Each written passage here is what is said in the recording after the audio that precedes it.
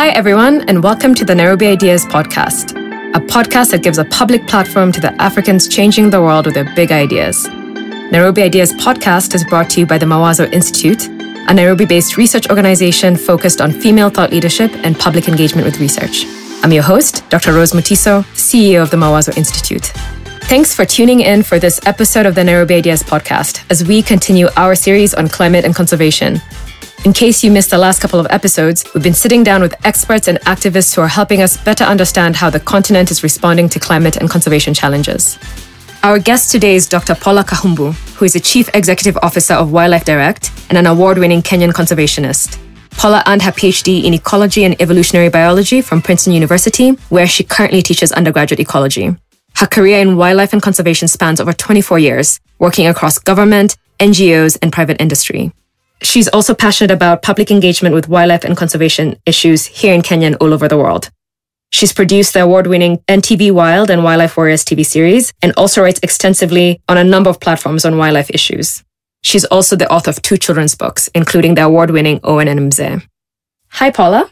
Hi, Rose. Thank you so much for joining us. We're so thrilled to have you on our podcast today as part of this climate and conservation series. Thank you for having me. Okay, so jumping right in, you have a long and impressive career in conservation, which from early on has focused on Kenyan wildlife and specifically elephants. So to give the listener a little bit of context for the backstory of the person before the Paula that we know now, what made you first fall in love with our wildlife? Where did this come from? Well, that's a really interesting question. I think we are so blessed in Africa that we have this incredible wildlife heritage that every other continent on planet Earth has lost. We still have our megafauna, our elephants, rhinos, giraffes, buffaloes, elands, these gigantic animals, and they are still in quite large numbers. Kenya is where I was born and raised, and as a child, I lived just outside of the city of Nairobi in an area that was quite forested at the time. We had monkeys and mice and birds and lizards and snakes. And my large family, I have 4 brothers and 4 sisters. We were always outside. My mother used to lock us out, actually, because we were always muddy. And we were outdoors, running around, climbing trees, wading through swamps, catching frogs. You know, it was just a very blessed and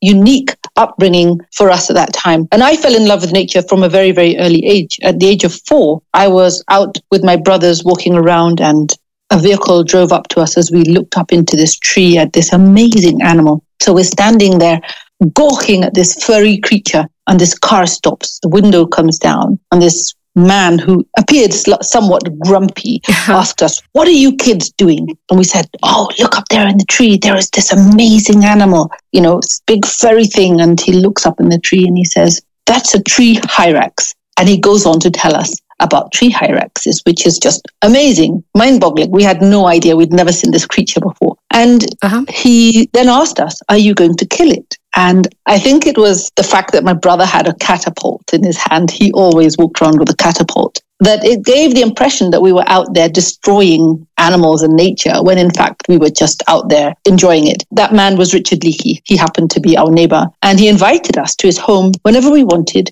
to learn more about wild animals. So we caught everything you can possibly imagine. And we took them to his house, and he would tell us these incredible stories about the natural history of these animals that were right here in our backyard. That's when I fell in love with nature. This sounds like both a very idyllic and possibly dangerous childhood. So strangers, catapults, snakes, mice, swamps. There's a lot going on there. But, you know, I love this idea of a natural introduction to nature. Not very many children probably have this kind of early exposure to the natural world in this way. So really inspiring. And I love that Richard Leakey was the grumpy man that introduced you to nature at such an early age. I just want to go on to say that we are so lucky, those of us who live in Nairobi. Nairobi is the capital city of one of the fastest growing economies in the world. And yet we are also the world's capital for bird species. More than 490 species of birds can be found within our capital city. And that's because we still have this vast national park full of different habitats, from forests, rivers, wetlands, short grasslands, tall grasslands, all kinds of different habitats that are home to the migrating birds from Europe during the winter. We also have our forests, we have our wetlands, we have grasslands still in the city of Nairobi. And so there is no reason why any child in this city shouldn't have an upbringing that includes going outdoors and spending time in nature. Look at Karura, look at City Park. We have so many public spaces and full of indigenous trees, insects, birds, reptiles, frogs. It's a natural classroom. And we have failed our children if they're not learning outdoors and spending time exploring and discovering for themselves. I was really expecting this interview to be a very gloom and doom interview. And, it's really kicked off in a very surprising thread of kind of this abundance of nature and beauty, even in a place like Nairobi, where I think the everyday Nairobian is just besieged by dust and fumes and apartment blocks and buildings and construction. And what is the reason for this incongruency in terms of what you're describing in our everyday experience? I have several ideas about that, but Nairobi is growing very fast. It's a city that is on the rise. And with development, of course, there is pressures and there are threats to these open spaces and to the biodiversity of our city. Don't forget, Kenya is considered a mega diverse country. Only a few countries in the world have that status. It basically means we have more biodiversity, much more biodiversity than many other countries in the world. And Nairobi could be the showcase, the example to the rest of the world. Just last week, London was declared the first national park city in the world. London. If you've been to London, you know what it's like. It's always wet and grey, or usually wet and grey. It has pigeons and a few foxes, rats. There isn't really the kind of abundance that you've just mentioned for Nairobi. The failure in Kenya is that we haven't educated through civic education our children. We don't have conservation in our curriculum. We don't have conservation as a ministry. We have forestry, which is all about production. We have wildlife and tourism, which is all about foreigners coming to our country to enjoy our wildlife. We haven't declared that what we want is a nation and cities that are rich and thriving in biodiversity. And we need this biodiversity. It's not just for our pleasure. This is vital for the future economy of our country. The insects, which make up the bulk of our biodiversity, are critically essential for agricultural production. Out of every 4 bites of food that you eat, 3 were pollinated by insects. So the overuse of pesticides is destroying our natural pollinators. In some countries, it's gotten so bad, like in China, they have eliminated so many insects that now they have to pollinate their plants by hand. Can you imagine, with a paintbrush, going around flower to flower, trying to pollinate manually crops so that they actually produce fruit? We can't afford to go there. We should not even dream of going there. We should be a country that takes advantage of all the knowledge and the mistakes made elsewhere and develop our future, our economy, and all these sectors in a way that enables us to have development, to have growth, end poverty, and at the same time secure this abundant biodiversity that we have. We spend a lot of time talking about climate change, trying to save our forests, trying to replant our forests. That may succeed globally. It'll probably succeed because there's vast amounts of money and attention being put into climate change mitigation. But there is nowhere near as much attention put onto biodiversity. And as a result, we are losing biodiversity at a rate that is catastrophic. 35 species go extinct around the world every single day. 1 million species are on the brink of extinction. And we have the most to lose because we have the most on our doorstep right now. I don't know, who can we petition to get Nairobi on the list of a park city? We have a literal national park. This is terrible that London scooped us, but let's just hold that thought for a second. But I definitely feel very offended about this. This is incredible, everything you're describing. There's such a soup of crises. So the pollinators, the biodiversity, climate change. People often use, as you said, climate conservation, biodiversity, forestry. There's this soup of terminology in which people discuss all things related to the planet. And a lot of crises are happening in parallel in these different dimensions, and some are overlapping. So, for example, we've had conversations with some of our previous guests that kind of think of climate change as an umbrella that encompasses everything. And what you're saying now is, no, climate is related separate, that biodiversity is a real crisis. And so for an everyday listener, and even for our decision makers, this is a lot to navigate. Like, where should we even start?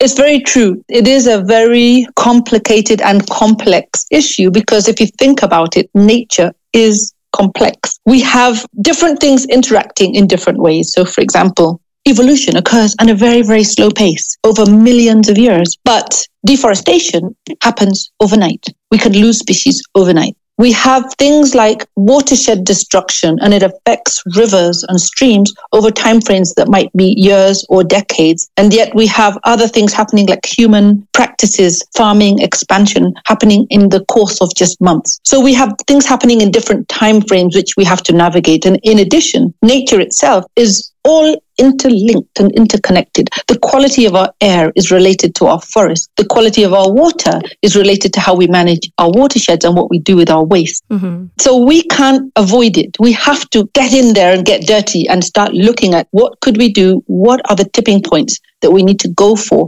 that is going to enable us to have a thriving economy because people are thriving. We destroy our rivers with pollution. We end up with sick people. Mm-hmm. And then our economy is being catastrophically affected by the medical costs associated with things like cancer, which we are already seeing in Kenya today. If you look at coal, we fought the coal power plant, not just because of climate change, because frankly, Kenya's climate impact is so minuscule, it's hardly even on the map. We literally are emitting emissions at a rate that is almost undetectable on the world map. And yet Kenya has a very strong climate change policy. We were one of the first countries to sign the Paris Agreement. We're not thinking about what does it mean in the bigger scale of things. The attention has gone on to climate change, and I believe we should actually divert our attention to what's happening with biodiversity. We are on a course of a train crash. Many of our species have declined by over 80% in just the last 40 years. Even the wildebeest migration has declined significantly. We have too many livestock in certain very fragile landscapes, causing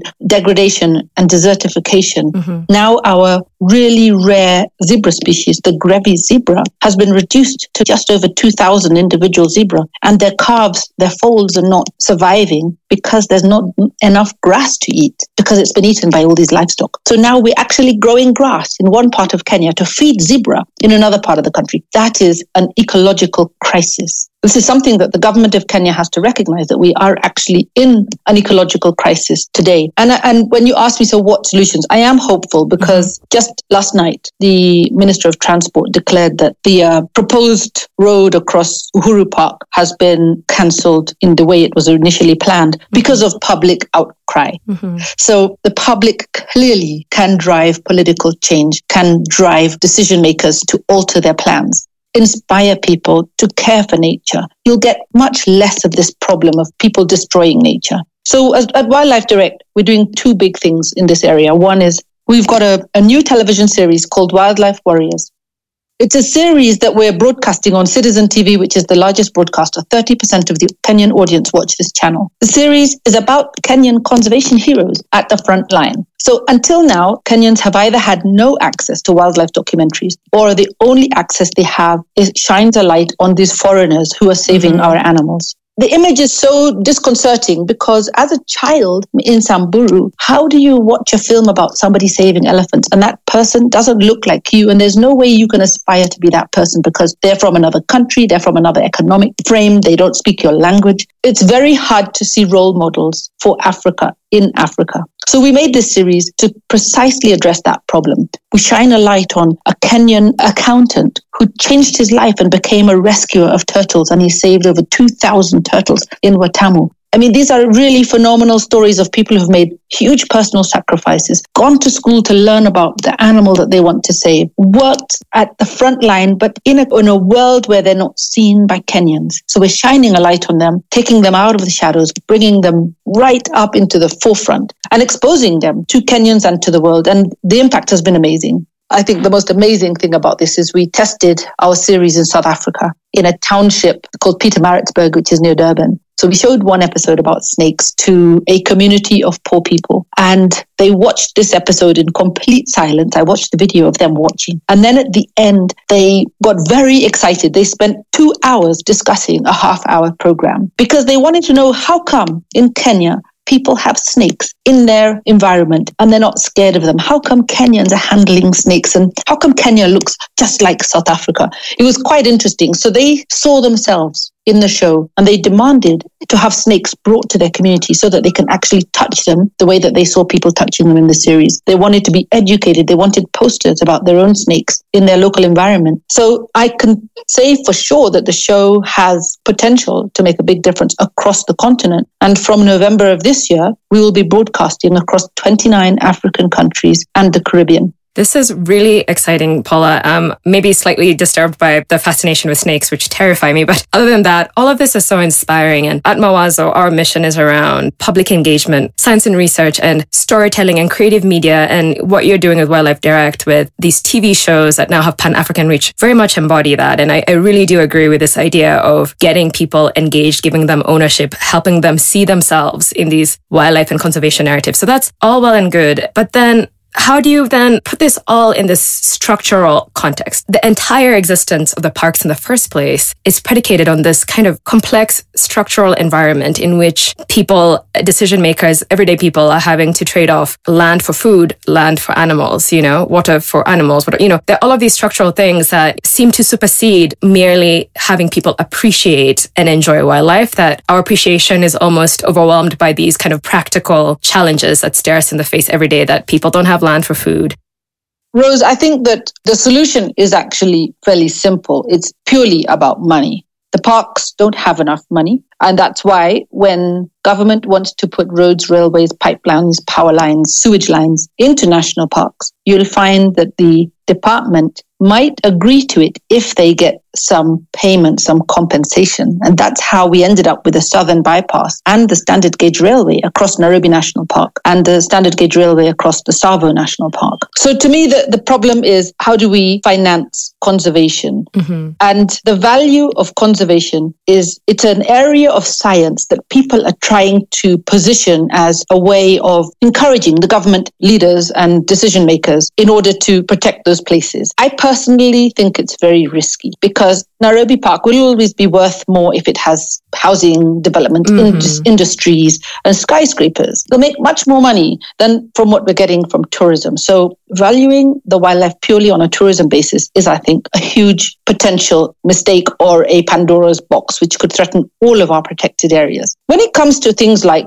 Fort Jesus and other items of heritage that are human-made, we wouldn't dream of destroying them. And we need to treat wildlife and our parks the same way. They need to be sacred. And we need our leaders to speak out and agree and enforce the law that these places are sacred. In Kenya, we have seen a phenomenal rise in public interest in protection and conservation. We have 160 new conservation areas that are privately owned or community owned, mostly community owned, which is interesting because we are not a rich country. These communities are not going to get rich. But they've decided that these open landscapes and pastures and hills and valleys and lakes and swamps are valuable for them from their own cultural heritage perspective. And if we as Kenyans support that development, we can secure up to 20% of our national landscape. And that might actually be enough. There's plenty of spaces to put roads and railways. What we're saying is they shouldn't be put into the very few and small protected areas that exist in the country today. I don't see it as either development or conservation. I don't think these two things should be clashing. The future of Kenya's economy will depend on tourism. Tourism is one of the fastest growing and most reliable industries in the world. And Kenya should aspire to be the world's superpower for wildlife tourism. And if we destroy those parks today, we won't have that option in the future.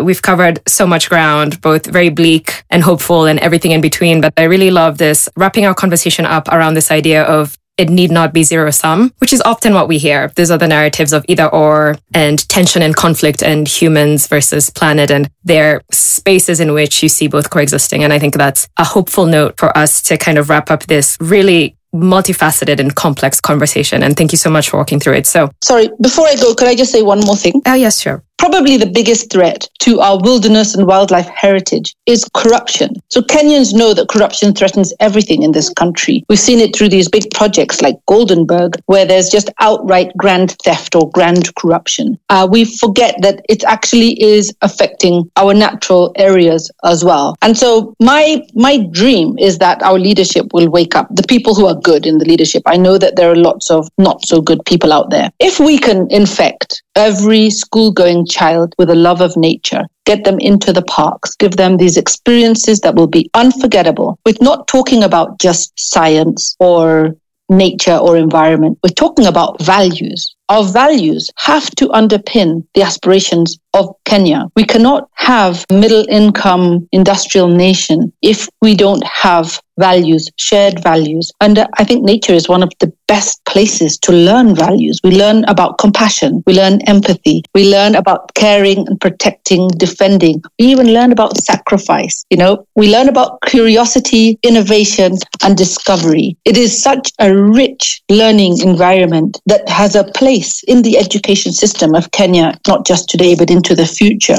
But if we destroy these parks and areas, we lose more than just some animals and some species, some biodiversity. It's really urgent that we implore and succeed in reaching the current leadership to secure these protected areas, secure the biodiversity. These protected areas are like an ark. If we can secure this ark, then Kenya's future will be incredibly economically viable if you think about it. There's not just that it's a country with natural resources and brilliant people, but it's a country that is amazing to live in and a country that will attract some of the best brains and businesses in the world. Thank you so much, Paula. I couldn't agree more. And I love this idea of nature as our anchor. And actually, just yesterday, we had a discussion with different stakeholders in the creative economy. And I'm quite struck by how much this conversation and what you were just saying now mirrors what they were saying about that social infrastructure that our governments and our people cannot appreciate, and what the intangibles that anchor us. And this is